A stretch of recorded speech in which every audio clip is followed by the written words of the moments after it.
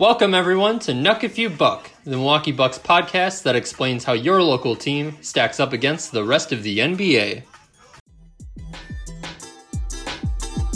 Hey, Hoopheads. Once you finish listening to this episode, be sure to check out the rest of the Hoopheads Podcast Network for even more great basketball content.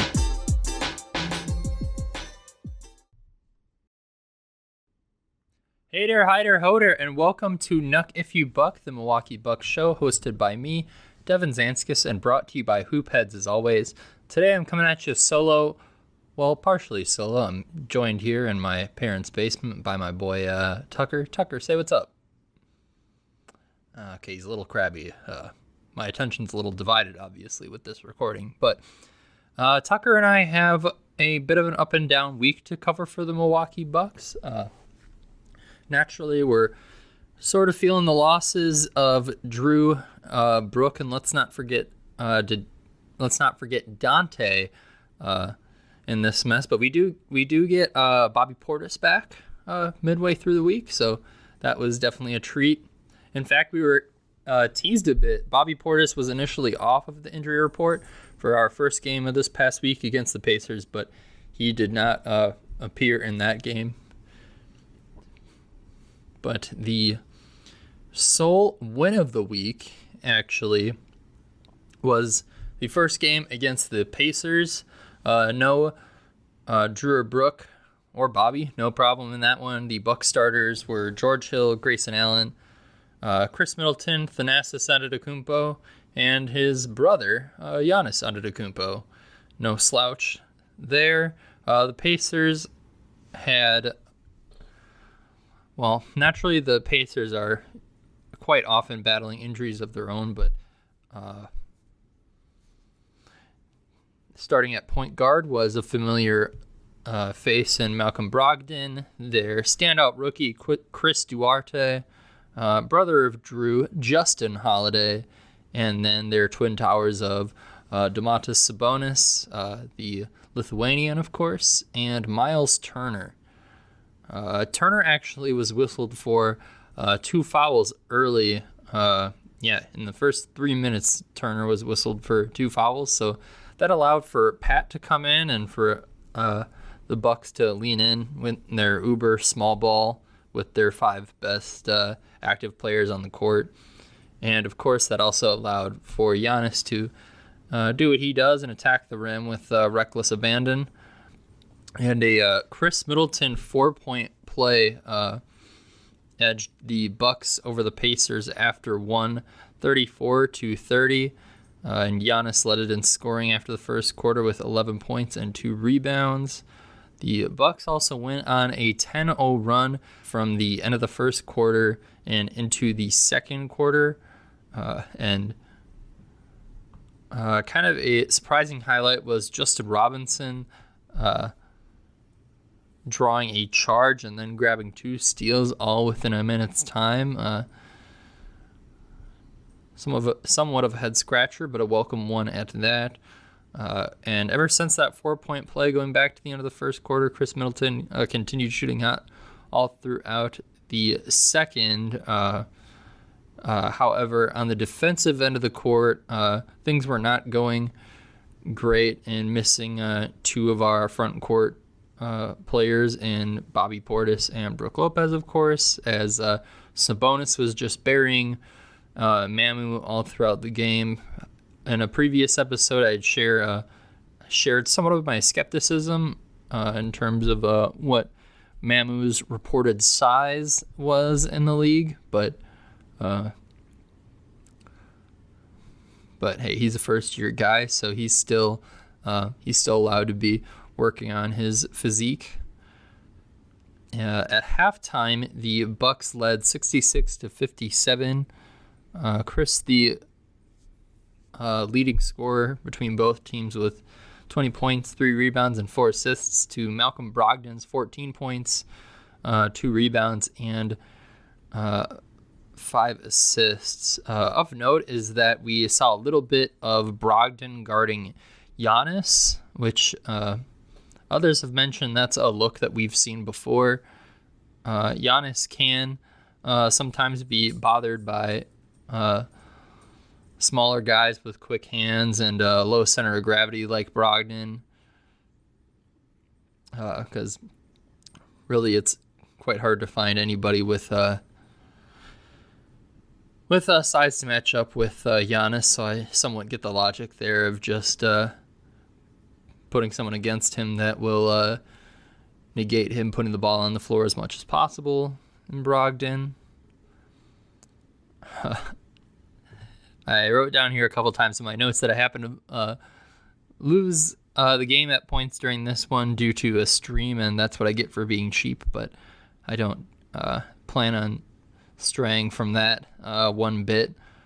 However, a highlight in the early third quarter was actually the standout rookie I had mentioned, Chris Duarte crossing up Giannis and then knocking down a step back over him. I know in these first handful of games, Duarte did score in the mid-20s at least once, and he's been noted a lot in some of the national podcasts that I listen to. Nevertheless, not what I was expecting from someone being guarded by Giannis, but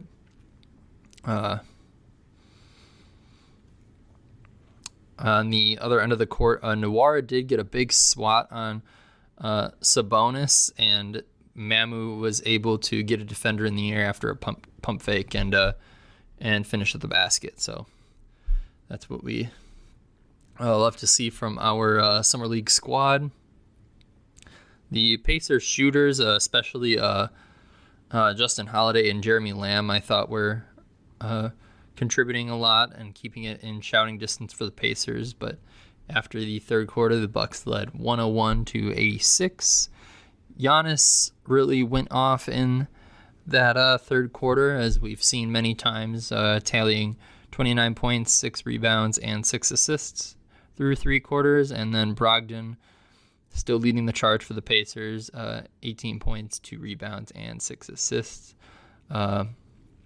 Early in the fourth, Nwora had another huge block, but this time on Goga Bitadze. And the Pacers then went on a 9-0 run early in the fourth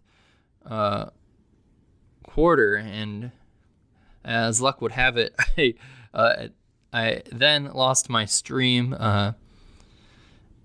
at possibly the worst time. After that Pacers run to who knows how disastrously I may have been thinking at that time. When I did get it back to, I did see Chris and Giannis operating in a pick and roll and then failing tremendously as Chris just threw the ball away when Giannis wasn't ready for it. But the Bucks still prevailed here against a team with, in all honesty, no true star, at least, at the caliber of today's league.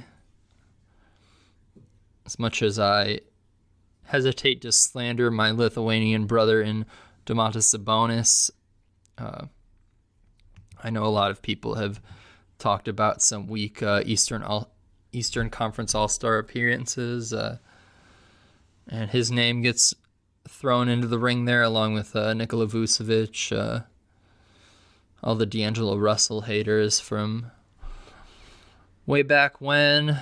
And it's interesting too when I think about Duarte. I remember there were a couple teams such as the Grizzlies and the Spurs, mainly focusing on the Spurs in this respect. Of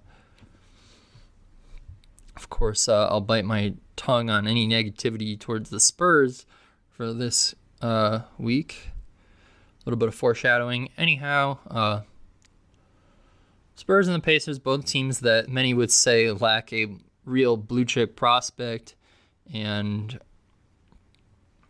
I know many defended some high upside swings from the Spurs and Josh Primo, who's was certainly one of the youngest guys in this past draft. I know that he has a ways to go before he reaches 20 years old. And then the Grizzlies, although they look to have a star in Ja Morant. Anyhow, I know the overreacting national media has talked a lot about whether or not they would take Ja Morant over Zion Williamson in a redraft. Much of that has to do with, naturally, Zion Williamson not being on the court. Also, the idea that he maybe is all the way up to 300 pounds. He visibly looks to have gained weight over the offseason while battling an injury. And meanwhile, I think I heard today on the Athletic NBA show that Ja Morant is tied with Steph Curry for the league's leading scorer with 30 points per game. So I get the argument. And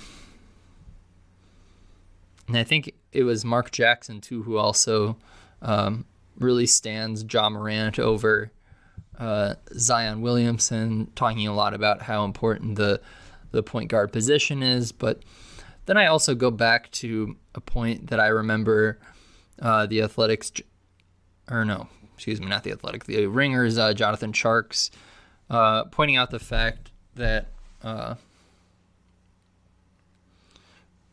that wings or skilled big men like Anthony Davis, Giannis, even if you want to include like Kevin Durant and Kawhi Leonard, who are definitely more skilled than a big man, have really, of course, defined the postseason. So I don't know. I guess I would just temper the idea of point guards being so much more valuable than wings or forwards. And yeah, I also think it's too early to lose hope on a guy like Zion Williamson. Anyways, where do we get back on track here? Well, that was the conclusion of my game notes as the Bucks won 119 to 109. Giannis leading all scorers with 30 points, 10 rebounds, and 9 assists, an assist away from a triple-double. And Malcolm Brogdon, the leader for the Indiana Pacers, with 25 points, 4 rebounds, and 7 assists. A few stats that I thought really stood out here in the Bucks victory were the Bucks leading the way in steals with 13 to the Pacers 6. The Bucks also had a 24-point advantage in the points in the paint battle with 58 to 34. And going back to having a significant advantage in the steals category, going along with that, the Bucks had 24 fast break points to the Pacers 6. All of those make sense for your reigning NBA champion Bucks and what we come to expect from them. However, I do believe they narrowly lost the rebounding game. Come to think of it, maybe I shouldn't say that so confidently. I know it was close, however, and especially against a big team like the Pacers, which largely forced us to start Thanasis over Pat here without Brooke or Bobby. Yeah, an accomplishment on its own just to stay in the rebounding battle. All right, speaking of Bobby Portis, Bobby did finally make his season debut, at least in the regular season. I don't remember the preseason quite as much, but the Bucks lost in a nail-biter after a really late Bucks run versus the Timberwolves. They lost by 5, 108 to 113. And yeah, I mean, it was pretty disappointing from the Bucks throughout a lot of this game, but I thought it was really fun. The Wolves team in general is a fun young squad, especially with the emergence of Anthony Edwards and hopefully a comeback year from Karl-Anthony Towns too, after what a nightmare year he had before. But yeah, largely the Bucks just weren't making their shots in this game, and the Wolves were hitting on all cylinders. So cliche, but in a make or miss league, when there's just such a disparity in shot making, it's hard to win. Typically, if the other team scores more points than you usually lose. Anyway, the Bucks starters, somewhat similar but different from the night before, were George Hill, Grayson Allen, Pat Connaughton, Chris Middleton, and Giannis Antetokounmpo, facing off against the Timberwolves, D'Angelo Russell, Anthony Edwards, Jared Vanderbilt, Jalen McDaniels. Is it Jalen or Jaden? I think it's actually Jaden McDaniels, the brother who's on the Timberwolves. I could be wrong, but off by a letter there, if anything. And naturally, Karl-Anthony Towns starting at center. It's interesting. I know last year they actually had D'Angelo Russell coming off the bench behind Ricky Rubio and leading that second unit. Interesting now that looks like Malik Beasley is their big driver off the bench, and the Timberwolves are really leaning into their athletic forwards next to Karl-Anthony Towns to fill in some of the gaps on the defensive end of the court.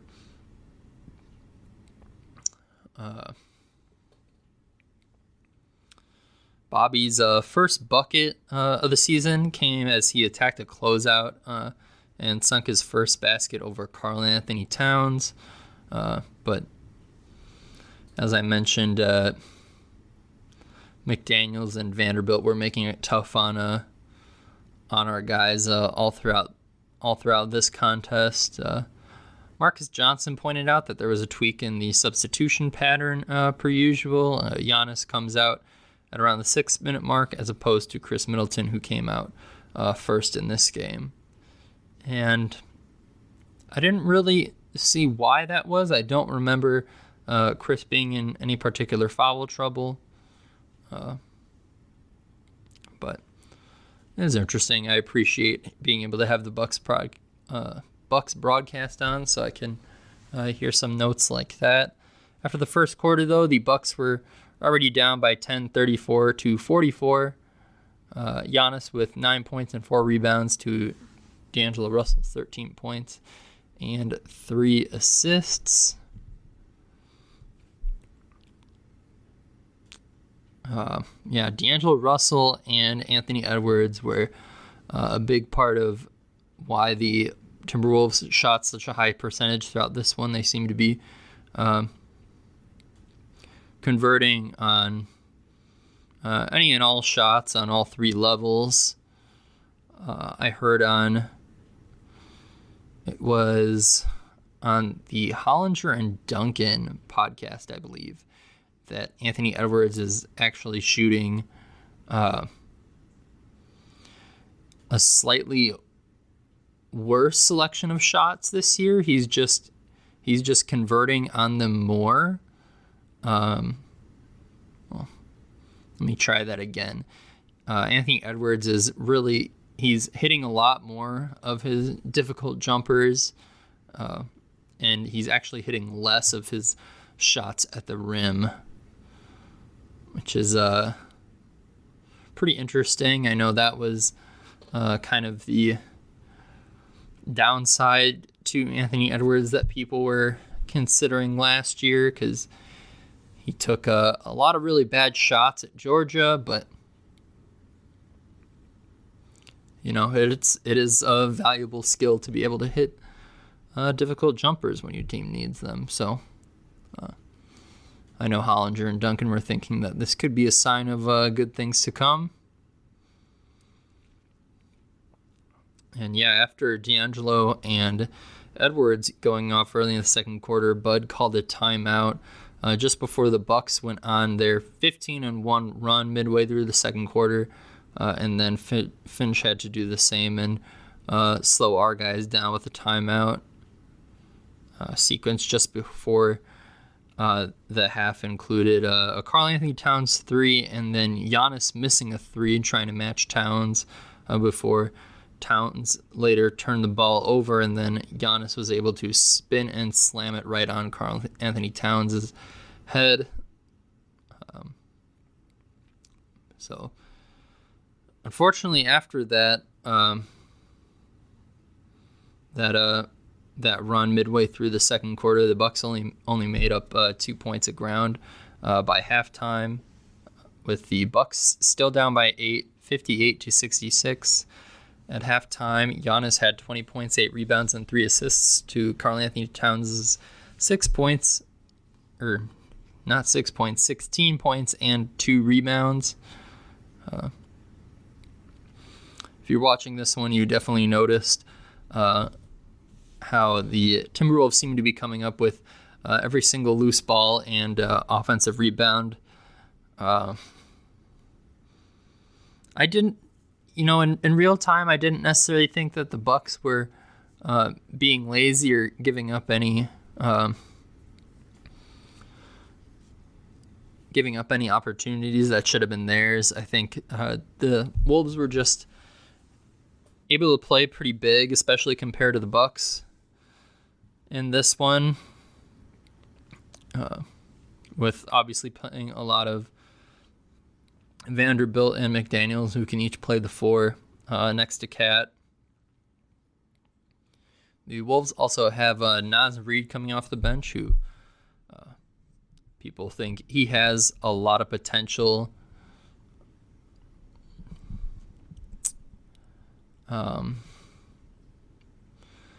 But still, he hasn't really been given an opportunity to excel and fulfill the potential that people see from him as a pretty solid big man shooter, especially for a guy who's as big as he is. He definitely shows some flashes too, slamming it home into the trees from time to time, as I've seen in some of his highlights. But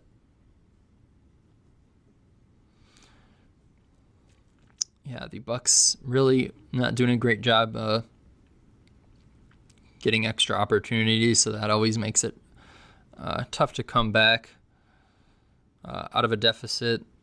And of course, the Timberwolves on a 14-6 run midway through the third quarter before McDaniels would be assessed for his 4th foul late in the third. That, of course, helped the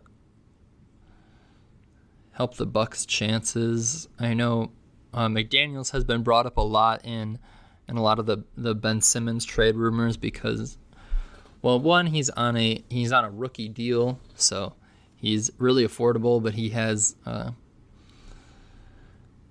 really high potential. He's already an above average defender at his position, which is pertinent next to Karl-Anthony Towns, and I think it would be kind of natural for him to be thrown in a deal for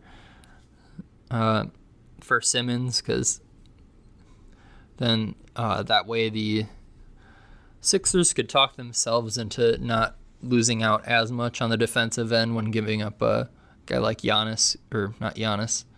Obviously, if the Sixers were to give up a guy like Simmons, of course they're offloading someone who was second in Defensive Player of the Year last year, so getting someone like McDaniels could help them win the press conference. And say they were to send him along with D'Angelo Russell, who's making $30 million, it wouldn't hurt their cap sheet as much either.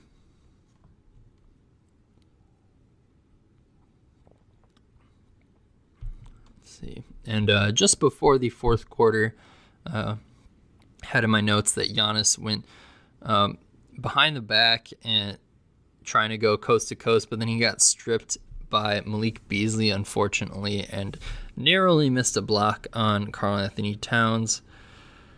Unfortunately, would have been quite a sight to see. And those two guys have somewhat of a natural rivalry. I remember after Towns won Rookie of the Year, when I was in college, there was a lot of discussion on our NBA as to whether or not you want to start a franchise with Giannis or Towns, and there was a real subset of people arguing for Karl-Anthony Towns at the time. So, two big men, similar ages, but of course, Giannis has been able to jump out of that tier, and Karl-Anthony Towns has experienced a lot of obstacles since then as well, some of which he could not have. Some of Karl-Anthony Towns' issues were outside of his control as well, but it's neither here nor there. As going into the fourth quarter, the Bucks were down by 15 points to the Minnesota Timberwolves, 79-94. However, Giannis already had 29 points, 11 rebounds, and 4 assists to Karl-Anthony Towns' 25 points, 3 rebounds, and 4 assists. After a really slow start from Semi Ojeleye, I believe he missed at least his first 3 or 4 shots when he came in the second quarter, and it was it's kind of at the same time when Edwards and Russell were going off early in the second quarter, and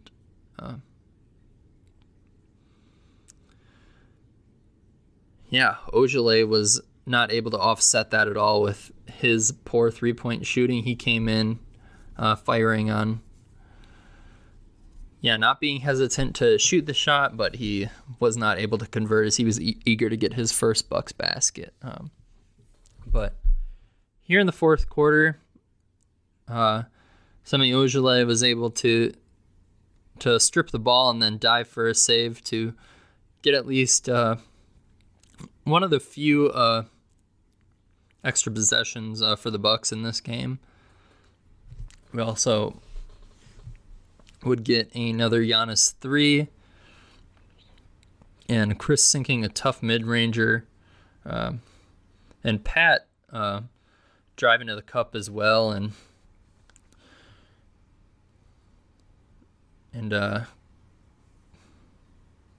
getting some contact on the way in there, but the Bucks fans at Fiserv were not happy with the officials as Pat did not get the call.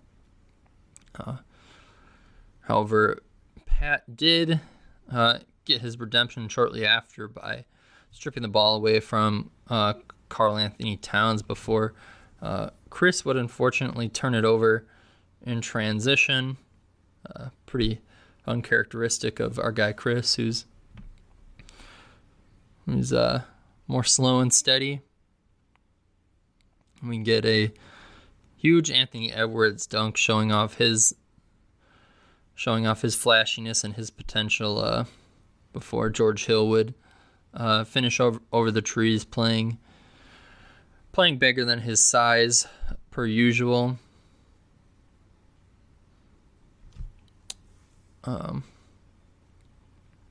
One of the plays that I'll look back on just before the Bucks went on their late 10-2 run was Giannis failing to recognize the shot clock, and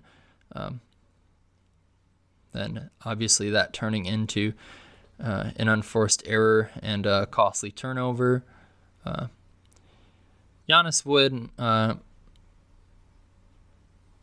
would be helped, though, in the fans' eyes by being able to drive and kick to Grayson Allen for a 3, and Giannis would also get a pretty a wide open slam after he caught the ball in the middle by the free throw line, looked around for the extra pass, then realized that the defense had been anticipating the pass there from the free throw line, and it'd turn into a good look for Giannis.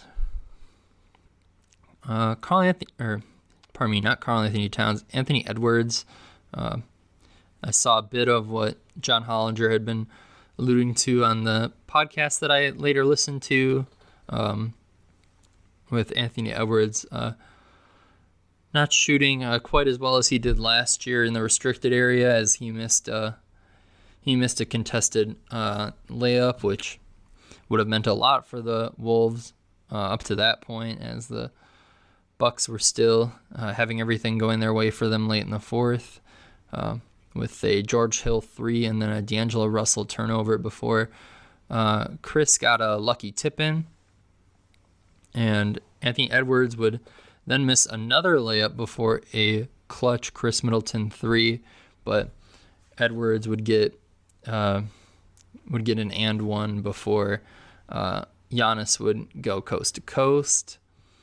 But as late as it finally got to here, Edwards would be sent to the line on an intentional foul and then convert 2 free throws to ice it. And Minnesota would take home the win 108-113. So, like I said, really disappointing for the Bucks not to pull this one out against,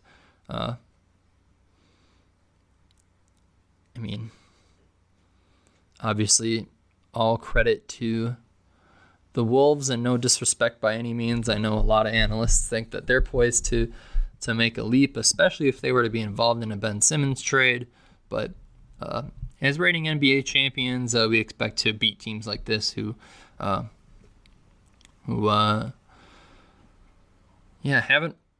sniffed the playoffs in several years up to this point. But at the end of the day, Bucks didn't hit their shots, and they also didn't do a good job at securing rebounds and getting extra opportunities, unlike the Minnesota Timberwolves. Oh, and there goes my coaster.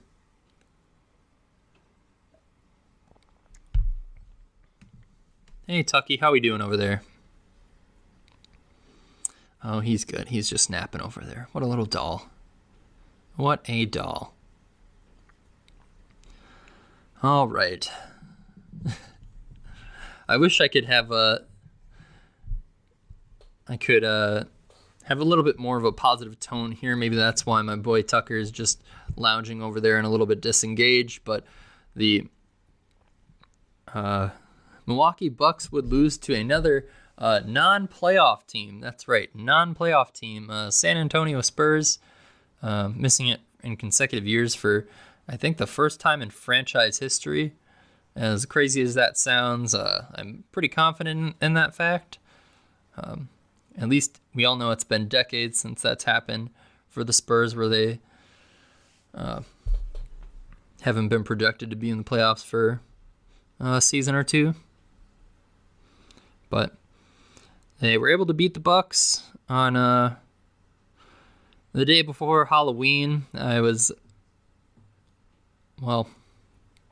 will say I was lucky enough to miss this game, as I was able to join a few friends for Halloween party at my boy Kev's place.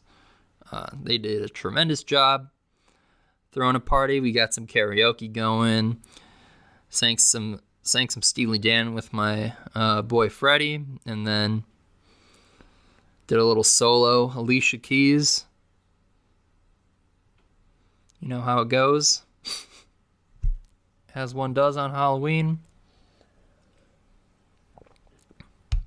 And I definitely saw this costume a few times, so I'm hoping I didn't just participate in the most dude costume of the year, but me and my boy Freddie, the two singers, the duet, also dressed as Peaky Blinders. I was told before I watched the show that I look a lot like the oldest brother and second in command of the Peaky Blinders, Arthur Shelby. If you want to imagine somewhat of what I look like for the listeners out there, I have somewhat of a similar haircut, not nearly as exaggerated, and I actually have hair on the sides of my head, unlike those 1910, 1920 gangsters or whatever. But yeah, I thought it was pretty fitting because I already looked like the Mamma Jamma, but also I just watched the show recently. I watched all 5 seasons in 8 days. That is not a lie, but to be fair, there are 6 episodes per season. So I watched 30 episodes in 8 days, which does not sound nearly as insane, but it's still a little crazy because there are hour-long episodes. Just to give you guys a good idea of what I do in my spare time, and also giving myself some credit, I do spend a lot of time planning these shows too when I'm watching shows, so my attention can be divided, but it's pretty tough because that is seriously a good show, as you've probably been told. Maybe I'll get into some more show recommendations, but I think I'll get back into the action here.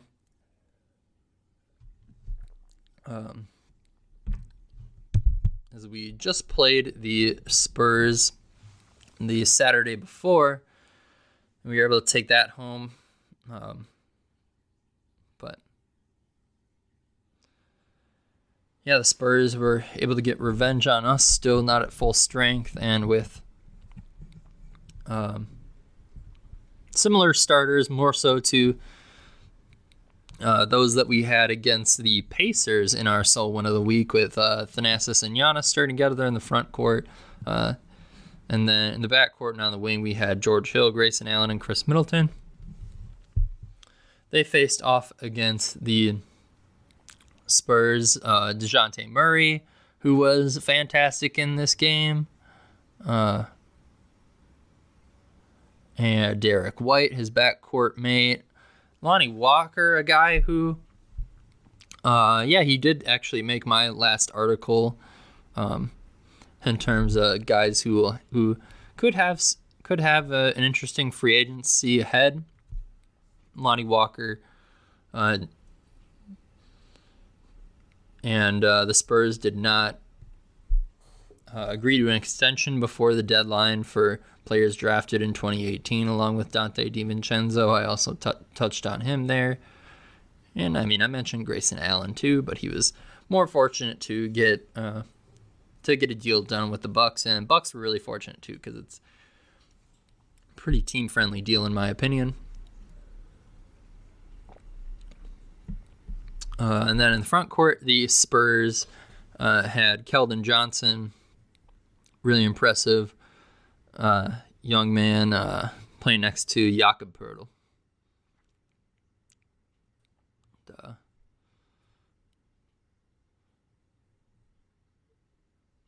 Early on, Giannis was able to hammer it home after Grayson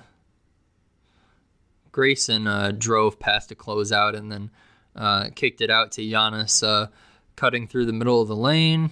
And then Lonnie Walker would sink a 3 in Pat Connaughton's face as the Spurs would lead the Bucks going into the second quarter, 24-27. Chris Middleton leading the Bucks with just 6 points going into the second, and then Derek White led all scorers with 14 points. We saw more of Rodney Hood being a tremendous floor spacer next to Giannis Antetokounmpo. I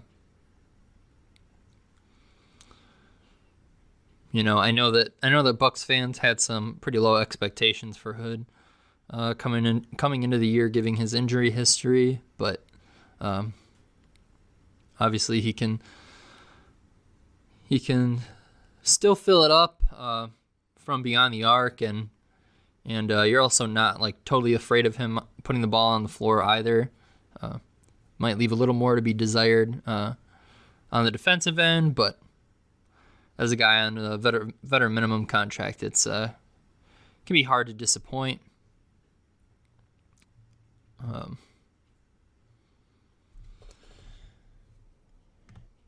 What's probably the most disappointing, unfortunately, is that Hood actually did leave this game. I don't believe it was anything particularly serious. Yeah, of course, I'm looking up right now because I was foolish enough to not write down, at least right here, what made Hood leave the game, but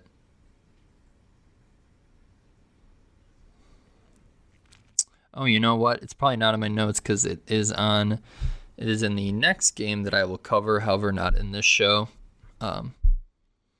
As you may notice, I'm recording this a day later than I normally would, given the crazy holiday weekend and also having to apply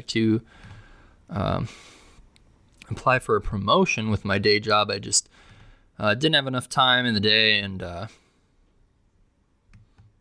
let's just say lacked a bit of energy yesterday to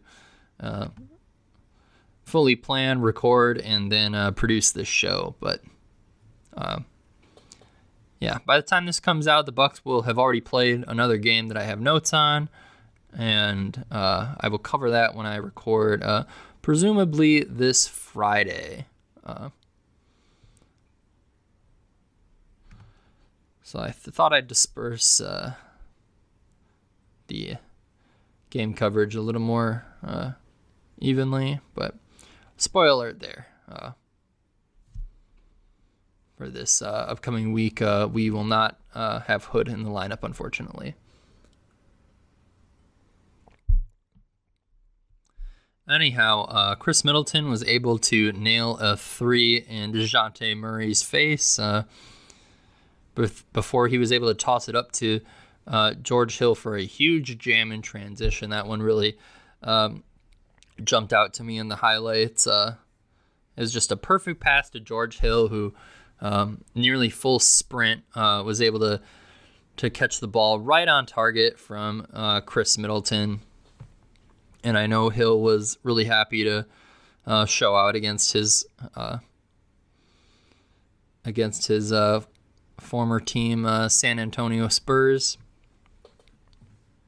Maybe would have been happier to do that in San Antonio last week, but either way, not something we typically see from Hill. I don't think I talked about it in last week's episode, but Hill did show off his Texas ranch to the team. I know that he's famous for having a lot of exotic animals on his ranch. I don't know which ones are out there exactly, but there might be some African animals from my recollection, so just about as exotic as it gets. And he also has quite a collection of some vintage cars, too, which I was not expecting quite as much. I know Devin Booker is famous for that, but naturally Devin gets a little more coverage than George Hill. But after that George Hill alley-oop, Giannis also got in on the fun and spiked the ball through the hoop and right on Keldon Johnson's head. Keldon Johnson, another interesting young guy for the Spurs. Not quite a blue chipper like I had spoken about regarding the Spurs earlier in the show, but he got the obligatory young Spur who was on Team USA this past year, and I believe he came into the league more so as a wing, but given his size and tenacity, what have you, Johnson's able to play the 4, which gives the Spurs another element on offense, and yeah, just allows them to be a lot more dynamic without with a true star missing, especially now that they don't have DeRozan, who's balling out for the Bulls.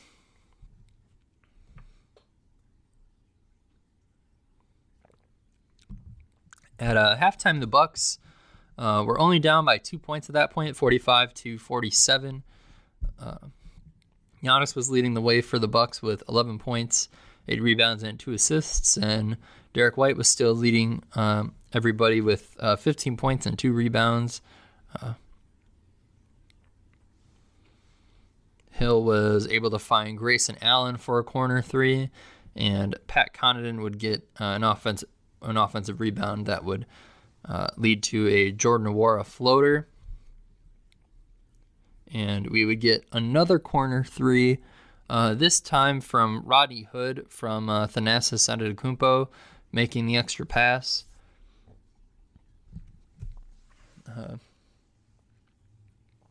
Thad Young was able to convert in close range twice in a row for the San Antonio Spurs. Not only scoring twice in a row, but both times from an assist from Keita Bates-Diop. Another dynamic young guy, forward similar to Keldon Johnson and Thaddeus Young, as guys with not a ton of size, but plenty of athleticism and strength to make up for it.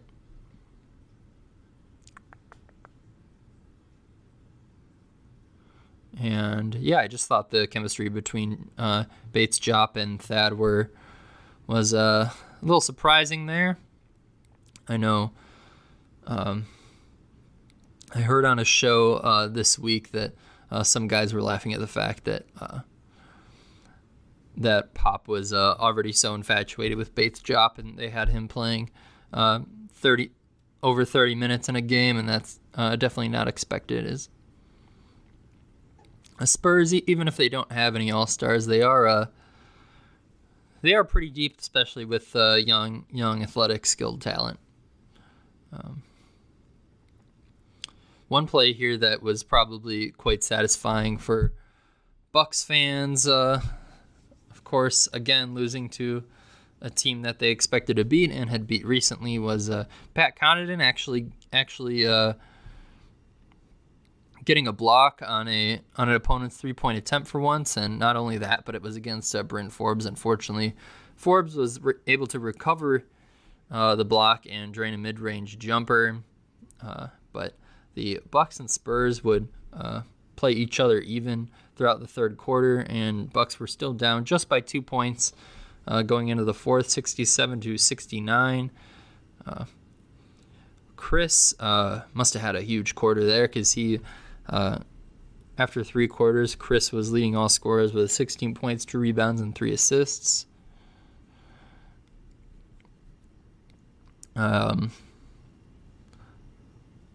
Early in the fourth quarter, Bryn Forbes would have 16 points himself after hitting a three-point attempt, and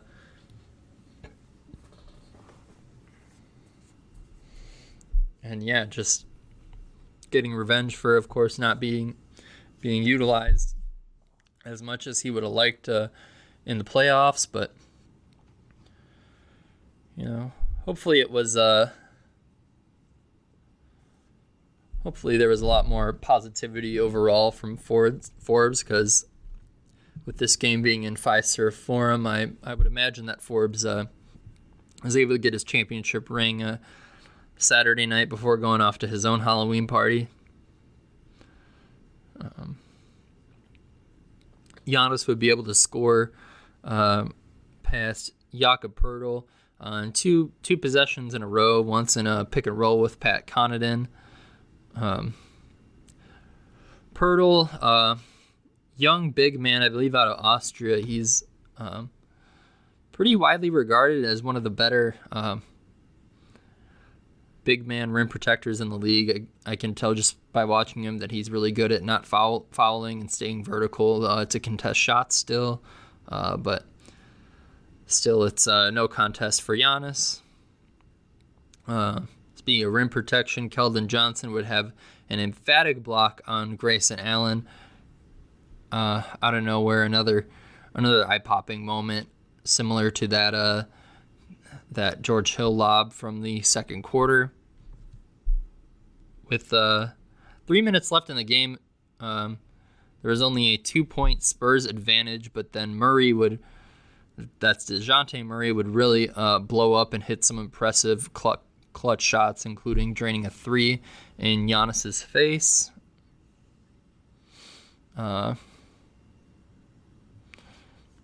Then later on, Pat would get another huge offensive rebound, and then he would find another 3-point shooter, and Grayson with the step-back 3. But yeah, after DeJounte hit that clutch 3 and then a couple other mid-range jumpers, it was a little too late. Even though Giannis did put Poeltl on a poster again with less than a minute left, the Bucks lost 93-102, and now the season series between the Bucks and the Spurs is tied. I don't know if we'll get any other opportunities against them throughout the rest of the year, given that they're in the West, but just one of 82 at the end of the day. Giannis ended with 28 points, 13 rebounds, and 3 assists, and DeJounte Murray would close the game with 23 points, 5 rebounds, and 9 assists. A couple stats that jump out in this Bucks loss include the Bucks having more than double the Spurs turnovers, losing the battle 19-9. So that's naturally a recipe for disaster.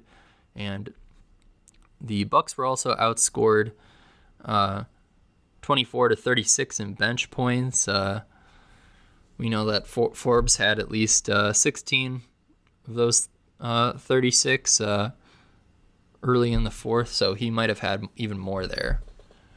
And like I said, the Spurs are a pretty deep squad, although I forget if I mentioned, but Doug McDermott was huge. I believe he was the leading scorer when we played the Spurs a week prior, and it doesn't sound like the Spurs were able to have McDermott for this contest. So,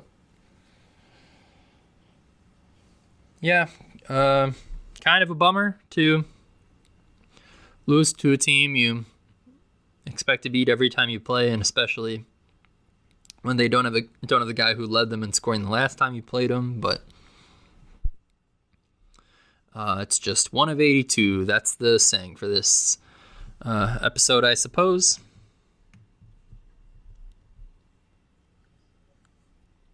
All right.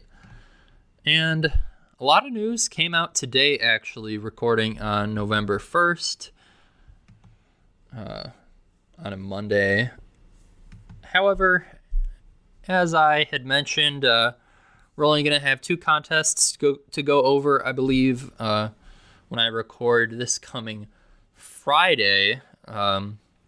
Recording late for this week and then early for next week because I'm going to California to visit the homie Dan. Missed the son of a gun. Haven't seen him since January, but I'm really excited to naturally return the favor and actually get my butt out to California for the first time. Out just outside of Lake Tahoe. But as usual, I plan my vacations to be just about exactly a week, as always. So I'll be able to record a little before this coming Friday, and then probably the Sunday after I'll record the next show. I know, although I have off for the week, I know my buddy, old friend, old pal Dan does not have off, although he works quite early, but till he gets off around 3:30 those days, I'll be, maybe nursing something or another, but also catching up and planning out this show, doing some writing, maybe doing some researching, some reading, some light reading, having a nice coffee and some pastries. Man, I'm pretty jazzed for it, but we will get to the Jazz game next week. Without further ado, the biggest news off of the court for this episode includes the PJ Tucker interview with JJ Redick, former Milwaukee Buck himself. But this is really an awesome interview. Naturally, I'm biased, but this was one of the few JJ Redick podcasts that I listened to in its entirety for obvious reasons, but I even found myself getting a little emotional in this show. Maybe that had to do with some of the Halloween festivities. I know that can sometimes come around along with some Sunday scaries, but I don't know. I felt like I was in pretty good shape, despite the jokes I've been making throughout this show. Excuse me. Anyways, I was really sucked into this interview, and I didn't even take notes for it, but interestingly, PJ talked a lot. Like, he probably talked about the Bucks at least 5 to 10 times as much as he's talked about the Heat, for whom he's only played a handful of games for, and he just won a championship with us. But the most viral clip was of PJ Tucker talking about Milwaukee, along with his championship celebrations, and he says to JJ, he says, "Man, have you ever been to Milwaukee in the summertime? Milwaukee is delightful." And the most funny part about that is just a guy like PJ Tucker and his baritone pitch saying delightful, but we know he's sure not wrong. And he talked about in the parade his level of drunkenness. He made it sound like he was fairly coherent throughout the parade and the championship festivities. I think, kind of as Bucks fans might suspect, he said he realized he was inebriated when he was going up for that speech, talking about how we're dogs and what have you. But he also said that the champagne spraying in his face was totally unplanned, and he also talked about just going out and celebrating at the bars like your average Joe in Milwaukee, and how he doesn't think he slept for around 4 days straight after that championship and the celebration. I know I had heard from people that JJ would, or why did I say JJ? PJ would frequent certain bars in the Milwaukee area that could easily be walking distance for me. Now that I'm thinking about it, I don't remember exactly which bars were mentioned, but shoot, just the idea of going to grab a whiskey, Irish, and PJ being right there, minding his own business, is pretty wild.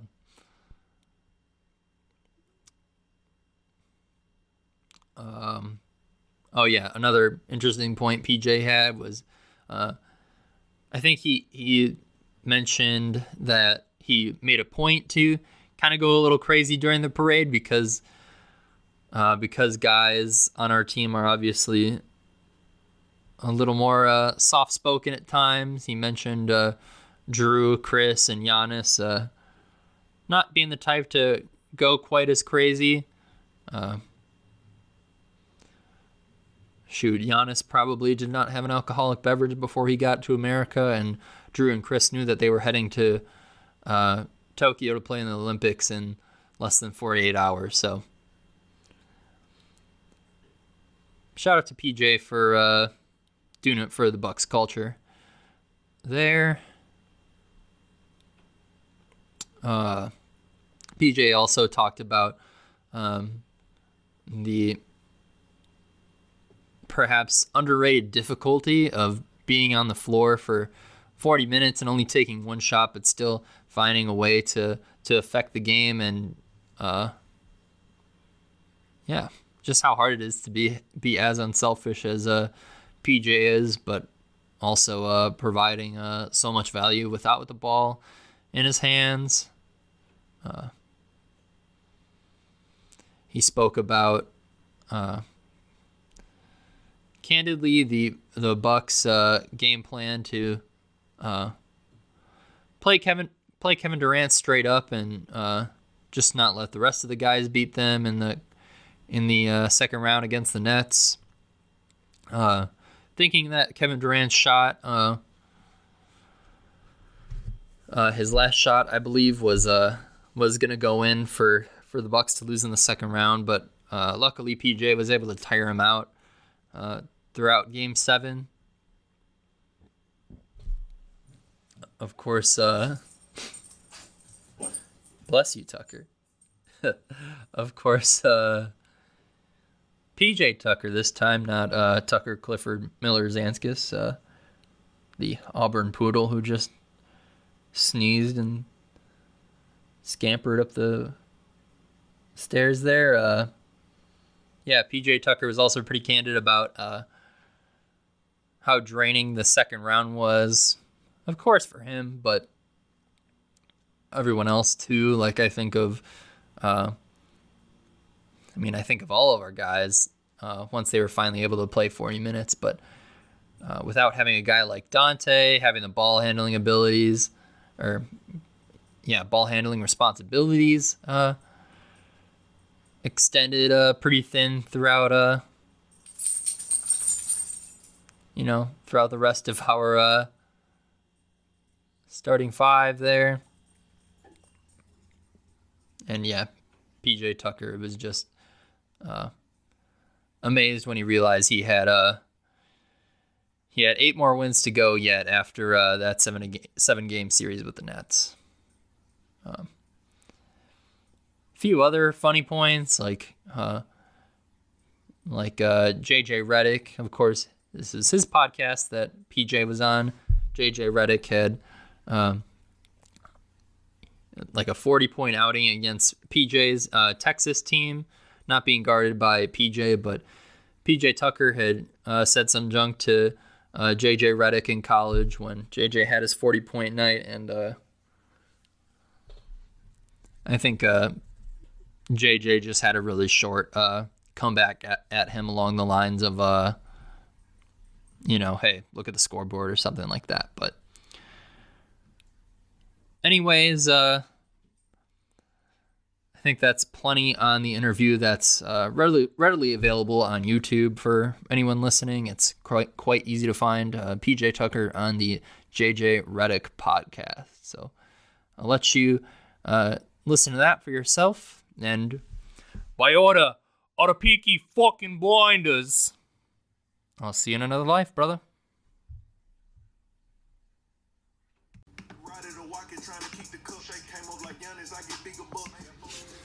Thank you for tuning in to Knuck If You Buck, the Milwaukee Bucks podcast. We hope you join us again soon.